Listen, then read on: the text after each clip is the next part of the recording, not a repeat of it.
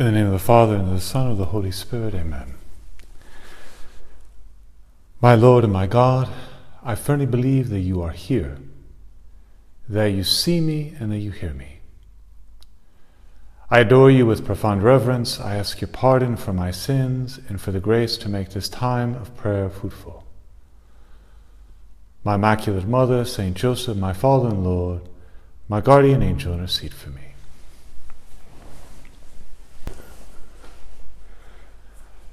Before we use our imagination to pray, before we enter into the gospel to see the person of Jesus and to hear him and to respond to him in faith and in love, I think it's helpful to recollect ourselves, to realize that prayer isn't easy. It's not automatic.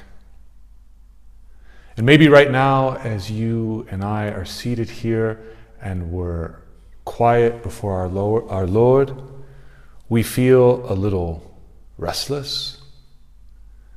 And in our minds, and perhaps even in our feelings, all sorts of things might be swirling around in our imagination, and things that I still have to do, maybe a conversation that I was having 10 minutes ago, what I'm going to do this evening, something that I'm dreading a little bit, a worry, an email or a text that I still need to get back to, something, a photo that someone sent me, some shopping that I need to get done, whatever it may be. All sorts of things can go through our minds, and that can cause different feelings. And in the middle of all of that, what I just like for you and I both to do right now is to just notice it, to step back a little bit, and just let it swirl. Just let those thoughts and let those feelings be there. And turn your attention to God, who is present, who is looking at you with love, with interest, calling you by name, surrounding you and filling you with his love that transcends everything. It is above any power on earth. And he's delighted with you, and he loves you.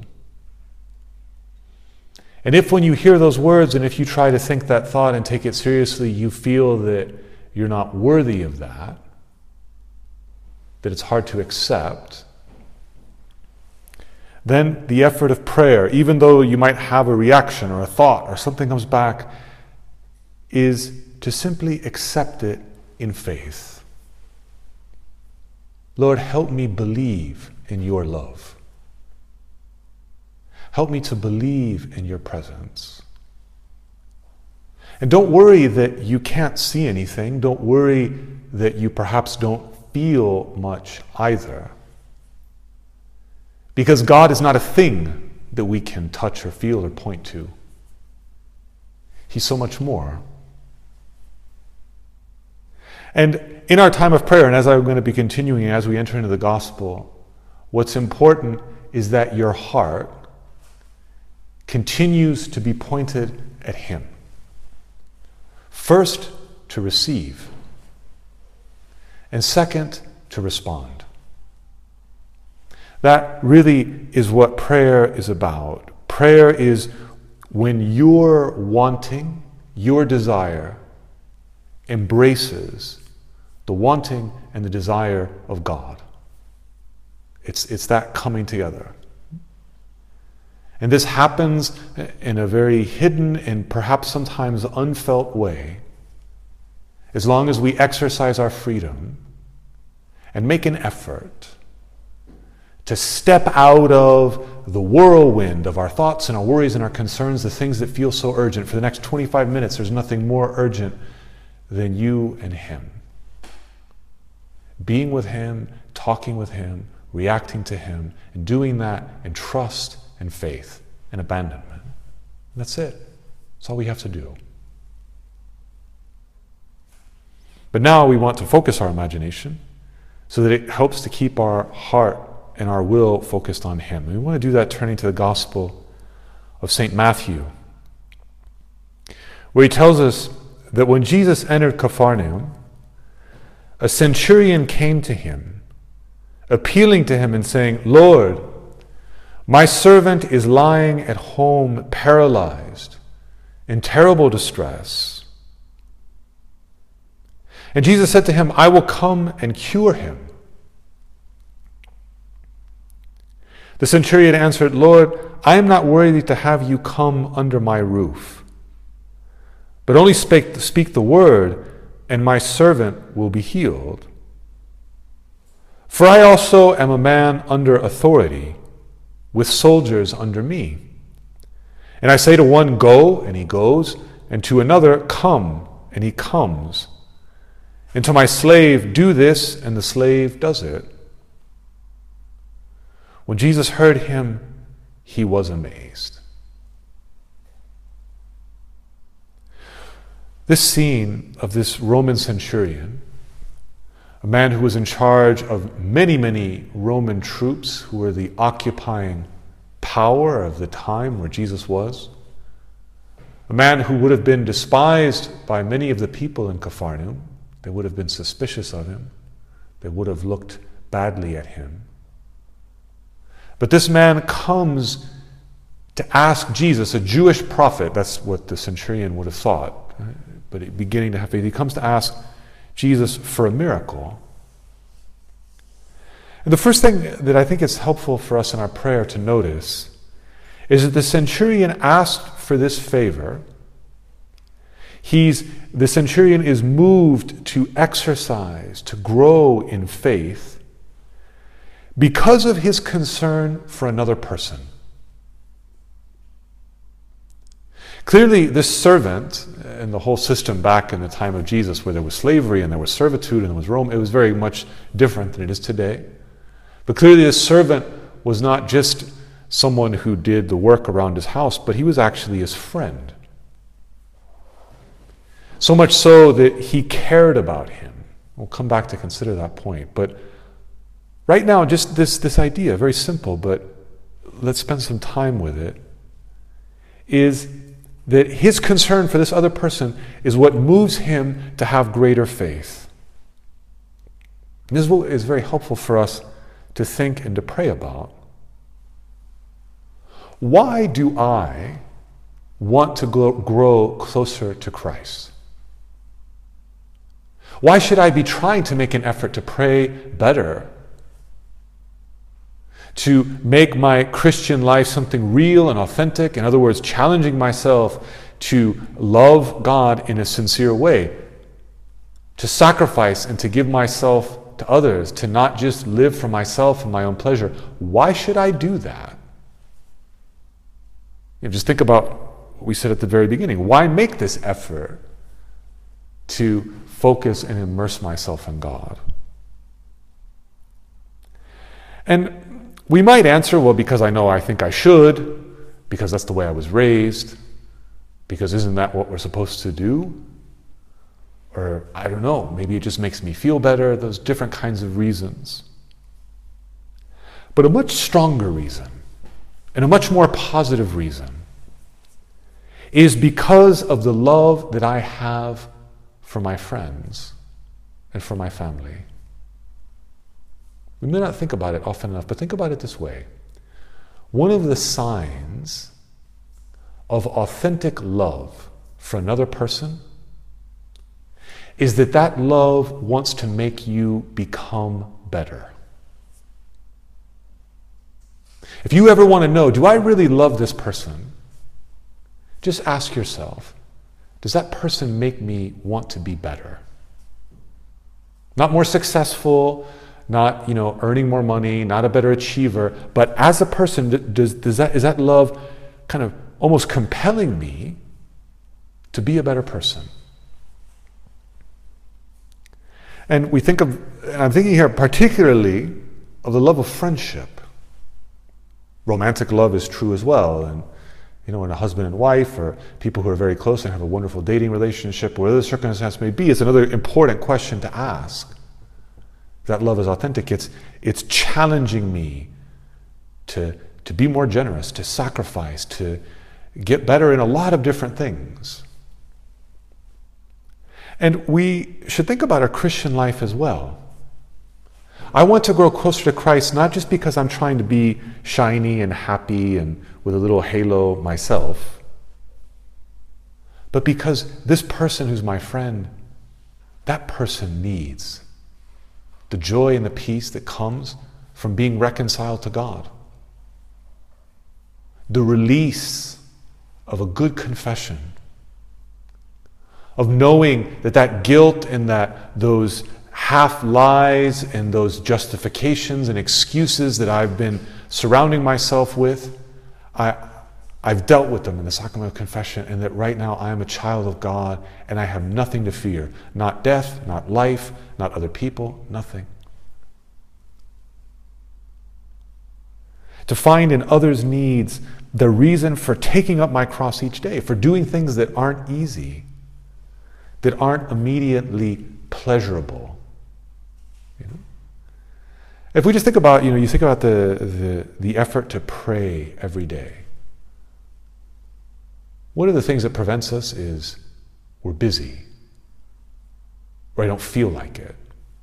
I'm tired, or gets caught up at something else, or I lose track of time. Or there are always things that's never, I'm not going to pray because I hate God, or because I want to be evil, or those are never the reasons. I don't feel like it. It's not pleasurable. But one of the things that can help us not be stuck in this, what is pleasurable to me, is that I care about this other person, and therefore I'm going to strive, I'm going to make that effort. And it's a very powerful, Christ-like motivation for Christian living, for not just settling with getting by, is I care about my friend, I care about my family, I care about the people that I love. And the greatest thing that I can give them is not my brilliant advice, not the fact that I'm very fun to be with. I mean, what is it that I can give them? I can give them example. I can give them the grace of prayer. I can give them the strength of my virtue and my sacrifice, my support. That's if I really care about that person. And that's what the centurion shows us. He's moved to go out of his way, to go out on a limb, because he cares about his friend. Because this point about the centurion going out on a limb is real. He ran a risk asking Jesus what he did. Just think about that for a moment. In the scene, Jesus is there with a number of people, all of them Jews, all of them who resented the presence of the Romans. The centurion knew that. And don't forget, the centurion was there as the head of a bunch of soldiers, which means they imposed Roman law with physical force. So people were afraid of him. And he had to keep this authority. And he had seen before, in the years before that he had been in Palestine, different sorts of Jewish prophets who came up. And a lot of the message of those Jewish prophets was, we need to get rid of the Romans. We need to throw them out because this is the way that the Messiah will come and this is how Yahweh will bless us. And they were very anti-Roman. So he could have been very much afraid that when he goes and asks Jesus for that favor, Jesus could have blown him off. Literally told him to go to hell, to get lost, because he was a Roman. And had that happened, the humiliation, the disgrace, all of those things would have happened. But the centurion, this good man, overcomes that fear. He runs that risk because of his concern for his friend. What about me? Just think about the last week, this past week. Can I look back at this past week and see a moment in which I've put myself out for someone else? If I were to go and interview my friends right now, would they be able to say, oh yeah, this is someone who actually goes out of their way for me? And when you texted me the other day, when you called me, When I needed to talk, you were there. The fact that I was praying for this person during this past week. I was thinking about ways in which we could actually get together and to meet them. What their interests are, what their concerns are. And if I look back in this past week and I realize, well, I was actually just more attentive to how often did, they contact me in the various social media platforms, whatever it may be, Snapchat, Instagram, whatever it may be, pick your poison, whatever it is that you use. Just did I get a new message? Is there something interesting? Did I send a cool photo? Did I like that? Maybe we were just more attentive to what I was receiving. If it was interesting, if it was entertaining, if it was the video or the photo that they sent. Rather than actively positive thinking, how is that person? What do they need? What could I do to build that person up? The love that God has for you, the love that we began our prayer considering and that is carrying us throughout this time of prayer, that love is a love we need to give to others. Love of friendship. So if I look back and see that this past few days, this past week, that I've just been taking in but I haven't been giving, well, we can ask ourselves, well, how can I be more open and aware of others? If you do notice that it's becoming kind of maybe characteristic and habitual that, okay, I've got friends, I've got my family members, I have people I love and care about in my life, but I'm also just saturated with a lot of other things. I'm actually not paying that much attention to them. How can I change that? Here, if you could just be patient, I'd just like to make a consideration. And the consideration is this. Think about the last time, and hopefully it wasn't too long ago. Think about the last time you went out into nature hiking. When I mean nature, I mean like really far away from like a city, like not in a park in the middle of the city, but like out in the middle of nowhere. No signs, no mobile coverage, nothing. Right? Just maybe rocks and trees or a beach or up on a mountain somewhere. And what do you notice when you get out into a situation like that? About the trees and the mountains and the rocks and the sea, all the sounds, everything that you see, everything around you. What do you notice? Well, one thing that you can notice is that everything that you see in that natural world, everything that's out there, it's not about you.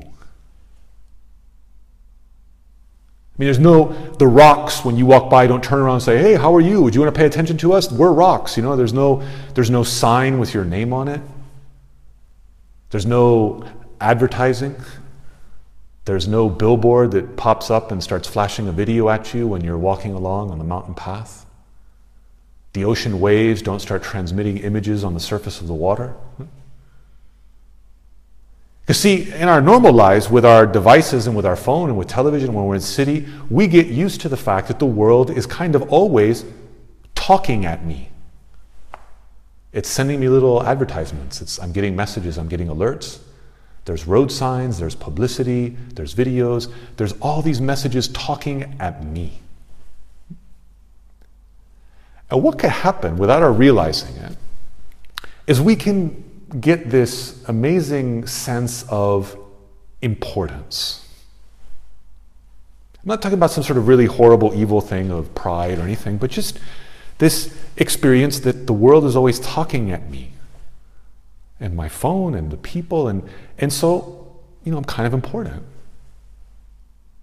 But I think one of the reasons why being out in nature can be so peaceful and actually so regenerating, even at a spiritual level, is because it puts us back in our place. The world isn't about me. It's not. And it's actually, to be able to walk through a forest and the trees ignore you. The birds are kind of bothered by you. It's not like the cartoons, of Snow White where the birds come flitting up and they're on your shoulder and they start singing to you in your ear and they're all happy that you're there. They don't care. They're not interested in me. I'm not at the center of things. I'm a part of things. That I shouldn't have to have all of those concerns, those worries, that self-seriousness, that self-importance, that drama that can so often fill my attention in my life when I get used to feeling and thinking and acting as if I kind of was the center of things. Just to make this more specific, I said a moment, think back this past week, how you've been thinking about your friends. And isn't it the case that oftentimes when we think about our friends, we think about how our friends make us feel? How does she make me feel? How does he make me feel? What did she say to me? Why did she react that way? Why did he say that? It's all in reference to me. Not all, but a lot of the times.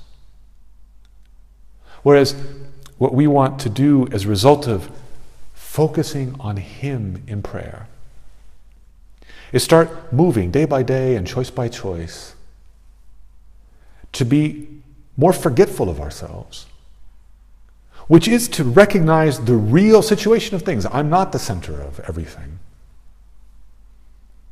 And here, this is all, just not to make this all a big abstract consideration, something very practical that we can try to do is just have moments in our day where on purpose, because we want to practice being less focused on ourselves, we turn off our digital devices.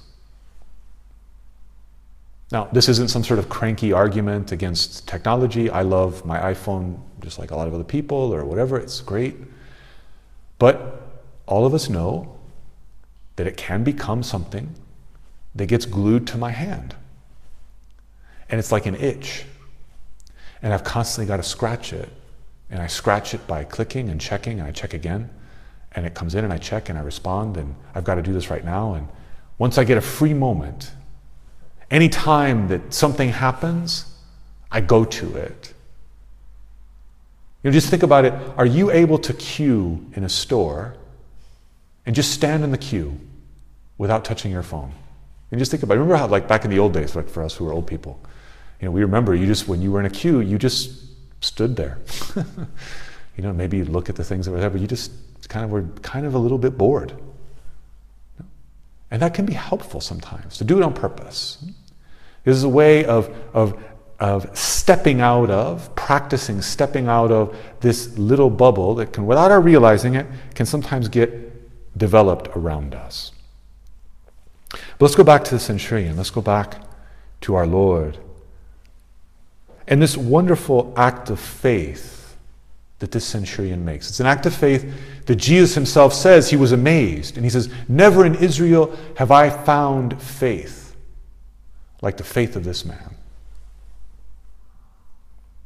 So what was the centurion's faith? What did he do that you and I could learn from? And maybe a simple way of putting it is like this. His faith was to believe that Jesus had God's authority.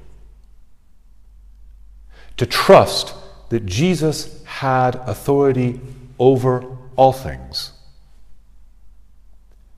And the centurion does this in a very simple way. He says, well, just as I, as an officer in an army, have authority, so that when I tell people to do things, they do it. And why do they do it? Because I have authority. I'm above them. So Jesus has authority over all the world because he has God the Father's authority.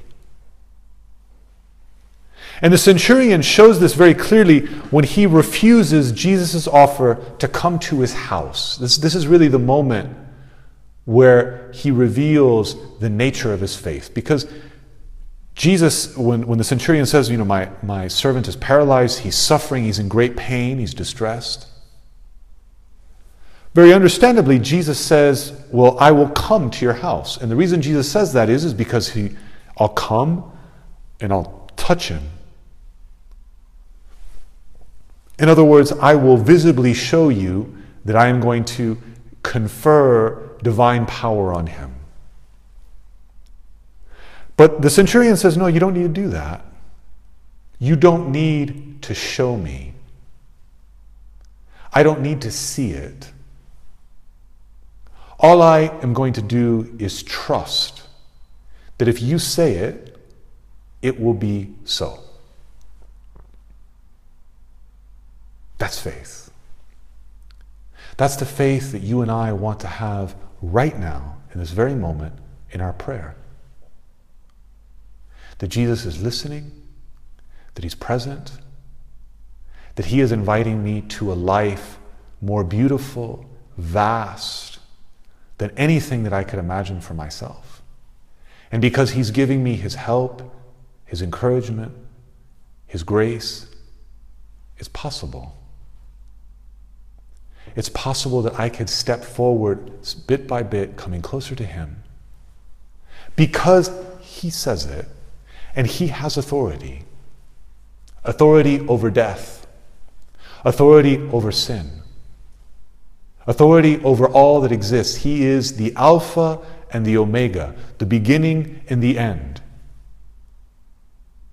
And there will come a moment where he will return to this universe, and space, time as we know it will be transformed. And Christ will be all things. Everything will be transformed in his image. That is certainly going to happen in our future. We don't know when, but it's going to happen. He's told us. And right now, it's our choice. It's up to you and to me to accept that in faith. That that's who Jesus is, that he has authority. But an authority not to make me do things that I don't want to do, or to somehow mess my life up, or do horrible things. But he has an authority which is mercy. It's love. And the final point I'd like to make before we end is talking about this authority and how it's connected to faith. Is that you and I are called by Jesus to let go of our desire, which is a natural desire that all of us have, to let go of our desire for reassurance and for proof. Yeah. You know, what I mean by that is this. How do I know that my prayer is working? How do I know that right now I'm not just wasting my time? That I'm not just making it up? Will I know because of what I feel? Will I know because of the thought that's gone through my mind right now as I heard that question put to me? The answer is that I know it is not a waste of time, because Jesus, who is eternal truth, has promised me that it's not. And he's promised me that in Scripture, which is a faithful transmission of what Jesus did and said when he was with us on this earth. That's faith. To believe because Jesus has told me, just as the centurion did. And even more, for us to believe, when we believe in more specifically in the power of prayer, to believe that something so small as a word, as a movement of my heart, can give rise to such a huge thing. This is what the centurion believes. He says to Jesus, you don't need to come, you don't need to touch him, you don't need to actually be where my servant is. Only say the word, and my soul shall be healed. Of course, those are words that are very familiar to us. Every time that we go to Mass, before we receive Jesus in the Eucharist, we repeat that act of faith of the centurion. Only say the word, and my soul shall be healed. I don't need to see. I don't need proof. I believe. Only say the word. That's all you have to do, Lord. And just with that word a massive transformation can happen, a huge healing can take place. I remember when I was a university student, there was a Cistercian priest who was giving a class. And he said something very simple at the time, but it just kind of really adjusted the way that I thought about things. He was talking precisely about the power of prayer, and he said, very old and wise priest, he said, a small, simple prayer from a little 8-year-old girl is enough to convert the heart of the most hardened criminal on the face of the earth. It's enough for her to say a Hail Mary to convert the most wicked, evil, malicious person. And the reason for that is that because grace in itself is without limits. It's without limits. We don't know how far it can go or how much it can do. The possibilities are so vast. Lord, only say the word and I shall be healed. Only say the word and they shall be healed. Only say the word and all of us can be healed. We pray and we ask. We don't know where grace is going to start or where it's going to end. And there's something beautiful about that confidence, about this just entrusting that we are in God's hands and He has the authority to sort everything. Let's ask our Mother Mary that she pray for us, that she intercede for us, so that we have the courage, the confidence, and the daring to truly believe that a word of prayer, a motion of our heart united to Christ, has a power greater than we can imagine. And that we also have the daring and the courage and the confidence to accept in faith the love and the vocation that God is calling each one of us to live and to embrace. I thank you, my God, for the good resolutions, affections, and inspirations you communicated to me in this meditation. I ask your help to put them into effect. My Immaculate Mother, Saint Joseph, my Father and Lord, my guardian angel, intercede for me.